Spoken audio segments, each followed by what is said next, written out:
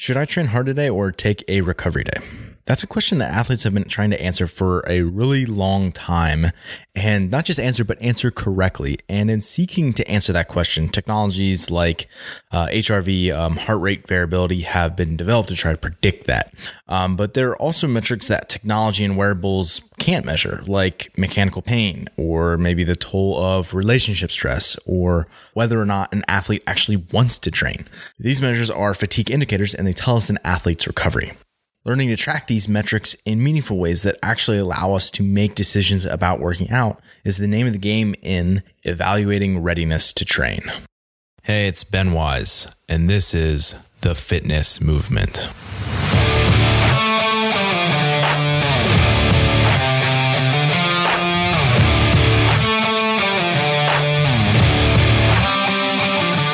Fitness Movement is brought to you by Zor Fitness. Zor Fitness is my company and my platform to deliver training-related content to people just like you. The site features in-depth articles, movement breakdowns, and our online training program, The Protocol. And I offer one-on-one remote coaching for fitness athletes.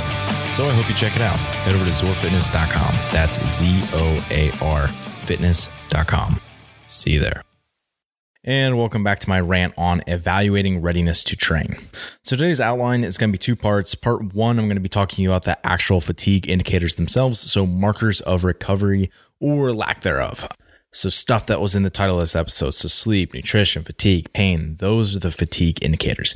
And then the second part of this, I want to talk about monitoring athlete recovery using those fatigue indicators. So we know what the fatigue indicators are. How can we actually use those to monitor our athletes or yourself if you're the athlete and to make training decisions based on what those indicators are telling us? So let's jump into the fatigue indicators themselves. The first one is going to be performance. So an athlete's performance, or how they're actually doing day to day in their workouts, is the number one thing, or maybe just the first thing that we can be looking at. And certainly as coaches or self-coached athletes, we should be looking at this. So for my athletes is things like their session scores. So they're putting in a number between 1 and 10, and it's just completely subjective. How do you feel like that session went?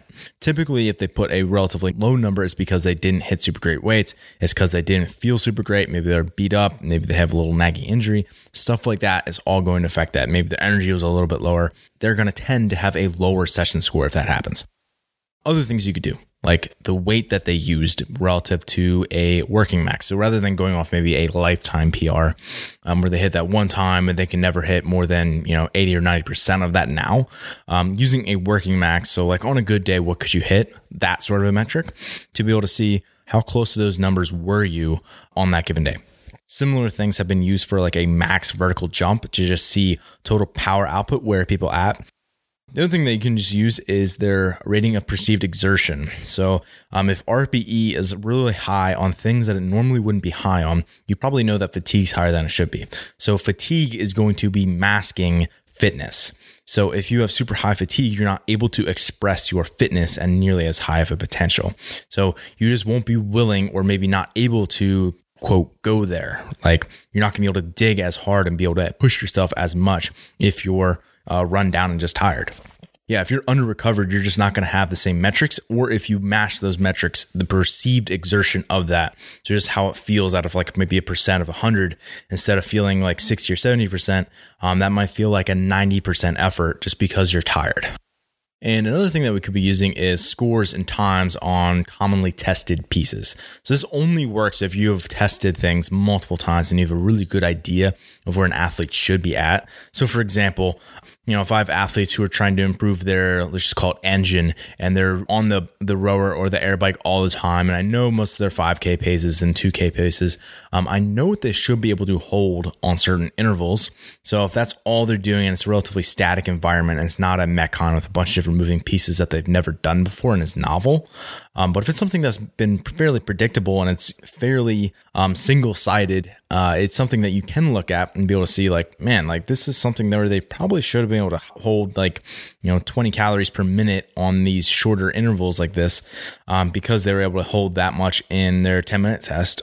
Well, then, okay, maybe they're just a little bit under recovered. And if that correlates with maybe a poor session score and lower sleep over the last 3 days, then wow, you probably are onto something there. So Performance is the first place I would look, and it's something that as an athlete, as a coach, you are constantly being in touch with. Like, you are constantly monitoring your output and your work and what you're actually doing and quantifying on a daily basis in training. So it's something that you're already probably tracking, so you might as well get a really good idea of where that's at and how that correlates with fatigue.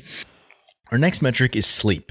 And this is probably the single thing that I would focus on to try to improve your recovery, besides maybe just training less if you're training with way too much volume. So if you're training under your MRV, or your sort of a theoretical concept of your max recoverable volume, if you're training underneath that, then the next thing that you can do to maximize your recovery is sleep more. So total time in bed and total testosterone are highly, highly correlated. I mean, that's just the way that they do studies, because it's really hard to measure how long people are actually asleep. So they just do total time in bed. But getting in bed earlier, getting off electronics, and spending more time in bed, you are probably going to recover faster. It's probably the single thing that you can do the easiest and the cheapest, and is the most beneficial for your performance. Sleep more. I really considered doing an entire episode just on sleep, but I think having a slightly bigger picture here and be able to apply this in the second half of this episode a little bit more practically is going to be super helpful for a lot of people. But realize that that's the kind of level I'm talking about here for sleep. Like, you have to be able to optimize your sleep, and if it's not something that you're focused on, you need to basically ignore everything else I'm going to talk about and start working on your sleep. If you're not sleeping more than 8 hours a day and you consider yourself to be a high level athlete, yeah, you got some stuff to work on. So that being said, probably the most obvious thing you can do is improve the quantity of sleep. So how much time you're actually asleep, or at least the amount of time that you're in bed and relaxed and winding down. But in addition to that, we can also improve the quality of that sleep, or we might call this sleep efficiency. So yes, you're in bed for maybe 8 hours, but how much of that time are you actually asleep? Or how much of that time are you actually in deep sleep? How much of that time are you in REM sleep? So we can really start to pull our sleep apart. And this is something that, a lot of wearables, things like Fitbits and Apple Watches and Whoops have really made accessible to a lot of people, just like seeing where they're at. But realize for a lot of those, they're just using an algorithm based on heart rate and movement to, get a really good guess as to what zone you're in. And it's really easy to get fixated in that, quite frankly, obsessed with that. So that's obviously not the goal. The goal is to just start to push yourself in the right direction and to focus on getting as much good quality sleep as you can and creating the right environment for that. So when I was a high school health and fitness teacher, I actually did several lessons on sleep, and one of them was completely on sleep hygiene, which is sort of a fancy 21st century like biohacker term for basically just having good sleep habits surrounding your bed and time in bed. So, just getting off your electronics, having your room be the right temperature, having it be dark in your room and there's not TVs or clocks that you can actually see while you're laying in bed. Making sure that's actually quiet. Like, there's really basic things that a lot of people just don't do because they don't take the time and really don't prioritize that and protect that as part of their time. So if this is not something that you spend significant amount of time either thinking about or setting habits to make sure that you're enforcing this time and to protect this time, really go deep on sleep and try to learn as much as you can, because if you know and you don't do, then you don't actually know. So you need to figure out a way to get more sleep and to get better quality sleep. So that's definitely one of the things. It's the only thing besides performance, like so those session scores, is the only thing besides session scores that I track on a daily basis for my athletes. So every single day they have to record how much sleep they're getting. And it's something that I keep a fairly close eye on. If it needs to happen where we're having a conversation, then it does. However, for a lot of my athletes, they understand the importance of it. And for some of them, they have other responsibilities and they do the best that they can with the time that they have.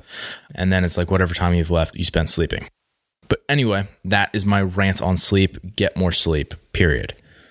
Next, let's go on to nutrition. So nutrition, then is probably the next thing that I would say is going to be super important for your recovery because it's what's actually fueling you. So again, we have two different things we can think about. We can think about quality and quantity once again. So in terms of the quality, are you actually eating real food? For a lot of people, they don't eat real food. Like they're eating things that are processed, made in a factory. And it's like, yes, it once was real food, but now it's like in these lower forms where other things were added and other things were pulled out.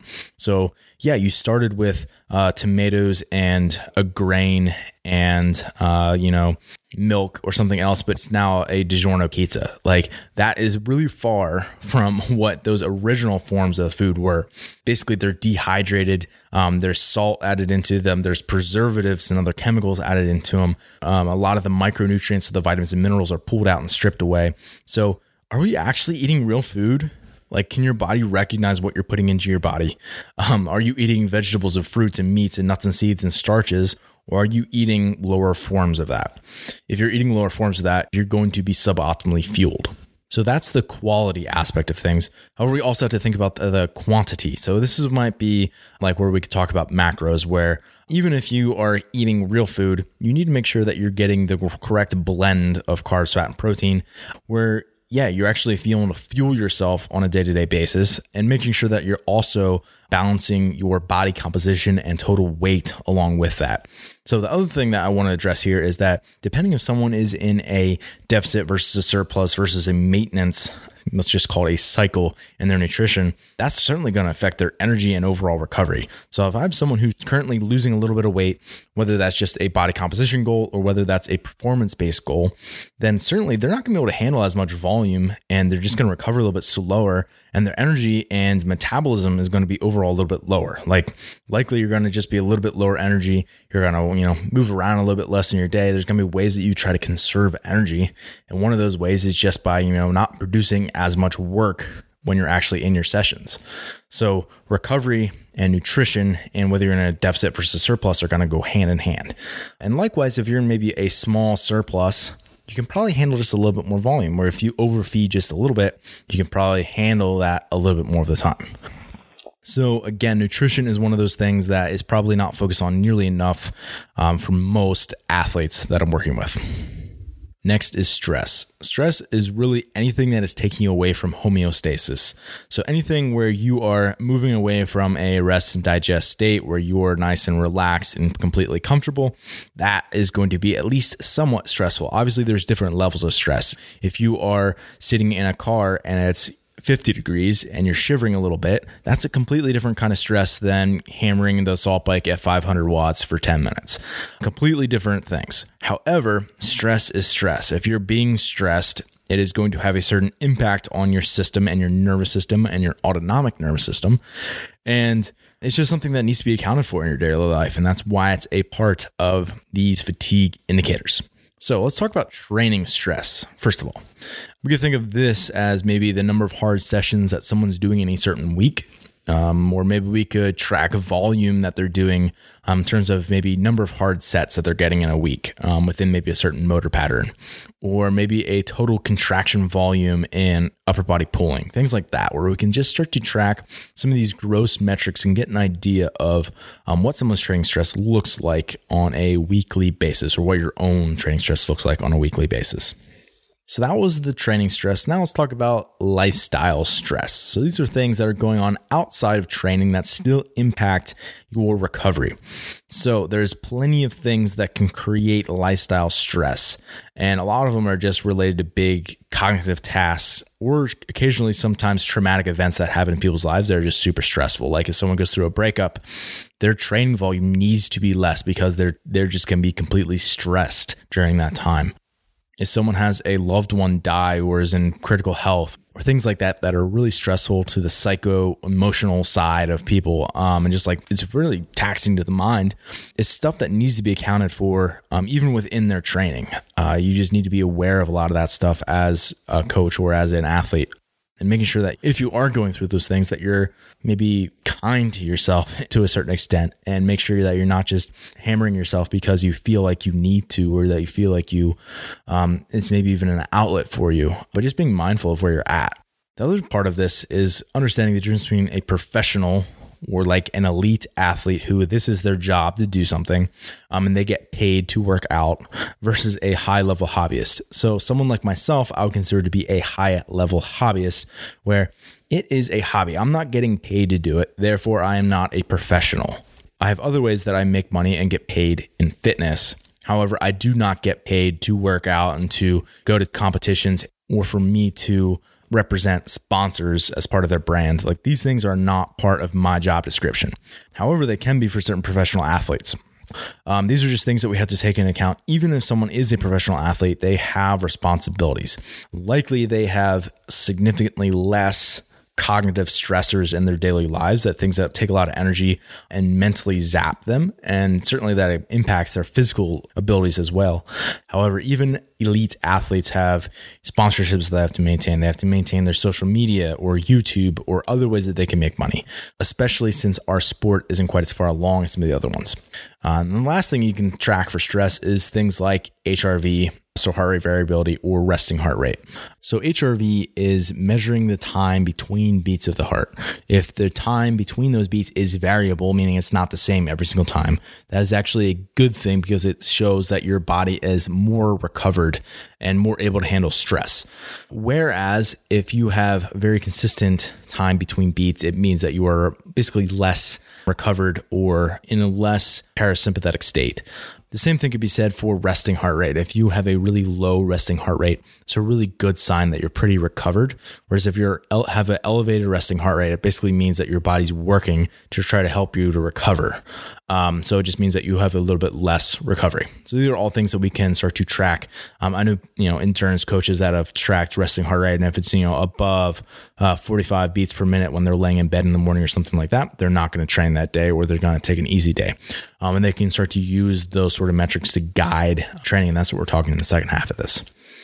Next is pain. And pain, I break down into two different categories. I think of it as mechanical and metabolic pain. So mechanical pain is basically, think about like going through a range of motion or a certain pattern, and that pattern causing pain.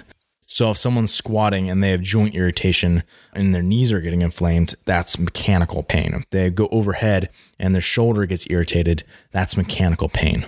Whereas metabolic pain is like you're going hard in a workout and your legs start burning or your lungs start burning. That's metabolic pain, where you start to get in the pain cave. So both of these are going to have an effect on recovery and overall just the willingness for an athlete to dig.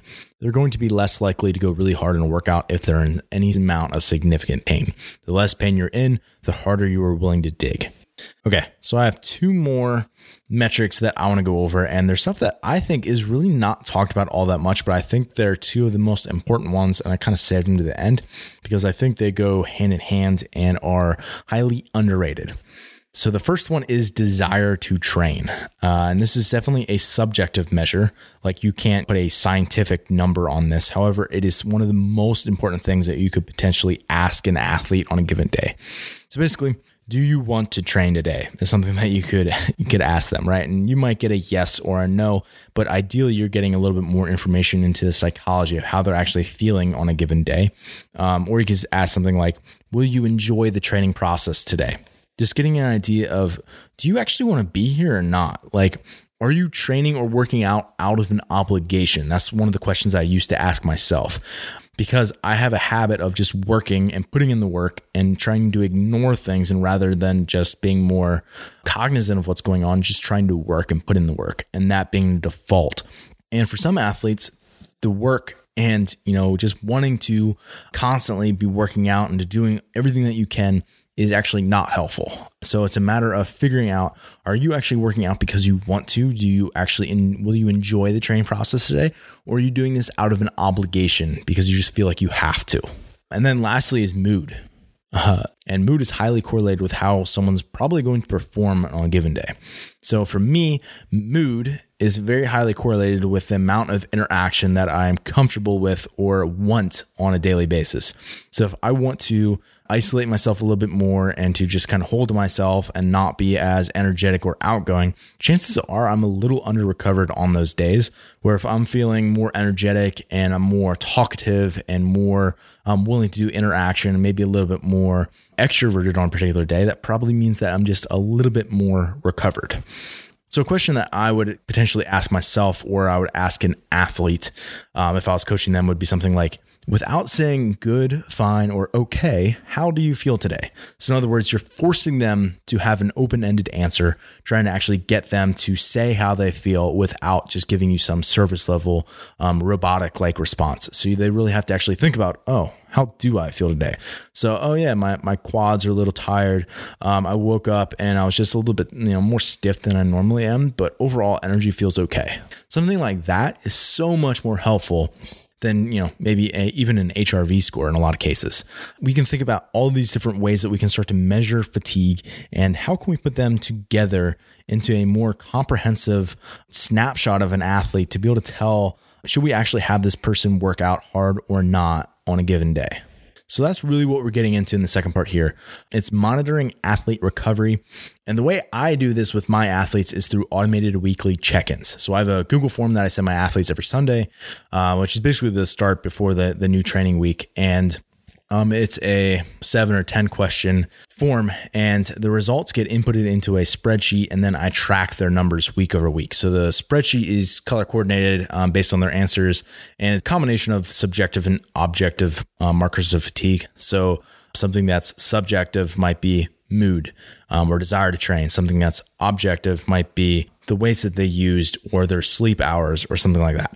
So it's combining both the subjective and objective. And this really just basically allows me to get a really quick snapshot of each athlete, sort of a big picture of their week, what their experience has been in that week, and then comparing that against other weeks.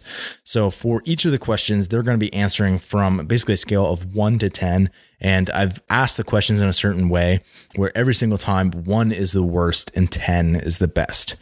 So in every single question, I can see what did they answer from a scale of 1 to 10 and see, if they're all in the red because they put 3s for a bunch of different things, then they're less recovered in a certain week. But then I can also take that and average it to get a single recovery score for that athlete on a given week from a score from 1 to 10. So it's a really quick snapshot. Oh, this person was at an 8 this week. So wow, I guess we're coming off a deload. That makes sense, but looks like things are going really well. Or this person's at a 4 or 5, we might need to deload soon, or maybe they've got, a little nagging injury stuff going on, like what's going on. And then I can look at their other answers to figure out exactly what's going on. Basically, it allows me to make training adjustments if I need to for that given athlete. However, there's also 2 other things that allows me to do. Number 1, it allows me to look at how the averages trend for individual athletes. So for example, I can look at Mary's week and I can see if she was, an average of a 6 one week, 6.5 the next week, a 5.8 the next week, and the next week she was a 4. I can be like, oh, wow, that's definitely not how she normally answers these questions. Like something's definitely feeling off for her. What is it? And I can see like, oh, why is her stress at a 3? And then I can message her and be like, hey, like, how's your week going? Like, is stuff going on at work? And oftentimes like maybe what I thought, or maybe even it starts a new conversation that I didn't even realize was going on with that athlete, that allows us to figure out what's the source of the problem. And if there's anything that I can do as their coach to help either alleviate that or offset that, or just training to make it more appropriate for them in that given moment. So that's the one thing. The other thing that allows me to do is that I get to actually look at the average of my entire group of athletes. So I'm coaching all these different athletes. What are not just maybe the trends, but maybe I get to even see some of my personal biases as the coach. So I get to look at them and like, man, like I realize that for a lot of people, their joints really aren't feeling that great on the course of maybe there are, several of them are leading up into the open. I can see that, all the people that are doing open prep, their joints are hurting a little bit. And I can just start to have a little bit more of a bird's eye perspective as to what's going on in the macro view of my programming. It really allows me to, just have a little bit more insight as to what's going on with my athletes individually, but also as the whole. So let's jump into the questions that I actually asked them. The first question I asked them is their average session scores. So their spreadsheet will generate an average of their session scores, which they inputted already during each day of their week. So they just copy and paste from there, basically. Next is their average sleep score in hours, and that's correlated with a certain number, or they'll put that in. And once again, that's something that they filled out every single day. So those first 2, they're basically just copying it out of their spreadsheet.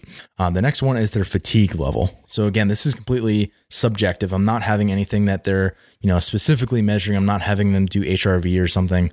It's just like, hey, like, how's your fatigue today versus last week at this time? And it's just a number from 1 to 10, 1 being super high fatigue, 10 being I feel great and have no fatigue and feel like super energetic. Where are you at today? It'll ask about nutrition quality. It'll ask about the amount of mechanical pain that they have. So joint distress, inflammation, things like that. And then it'll ask about their overall stress levels. And for all of these, the 1 is always the worst. 10 is always the best. So it gives me 1 metric for each of these that really allows me to see the snapshot of their week. So that's what I do for my athletes, but I have a really similar test that I've made available as a quiz that can be taken daily, ideally at the same time daily, to be able to tell your readiness to train. So this is something that I've used for a really long time. Just so you know, it's available. You can download the PDF if you go to the show notes. So zoarfitness.com/podcast/030. So if you go to this episode number, again, that's 030, you'll get to be able to download that. And it's something that I've used for a really long time. And it's basically those same ideas, but some of the metrics are tweaked a little bit and they're weighted a little bit differently.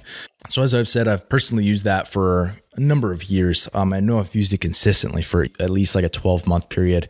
And I actually had it like printed out and laminated and like taped to my fridge. And then I had these like 8 little magnet buttons that I could like slide around so I could visualize each category and really easily and really quickly see where I was at a given moment. Or a given day, I should say. And literally it takes like 15 or 20 seconds and it gives you a surprisingly accurate, like a readiness to train score.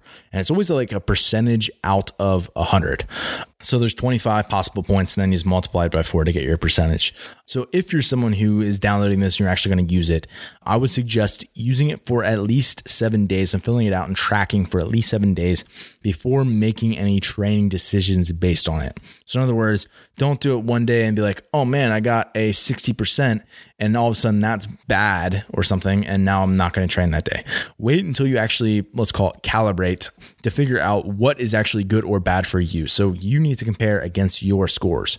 60 is only bad if you average in the 70s, right? If you are 50 every single day, 50% every single day, and then you're at a 30%, okay, that's now bad, right? Whereas, if you were at 30% every day and now you're at 50%, for someone else that might be bad, but if that's what you're going off of and you're consistent to you, then it works.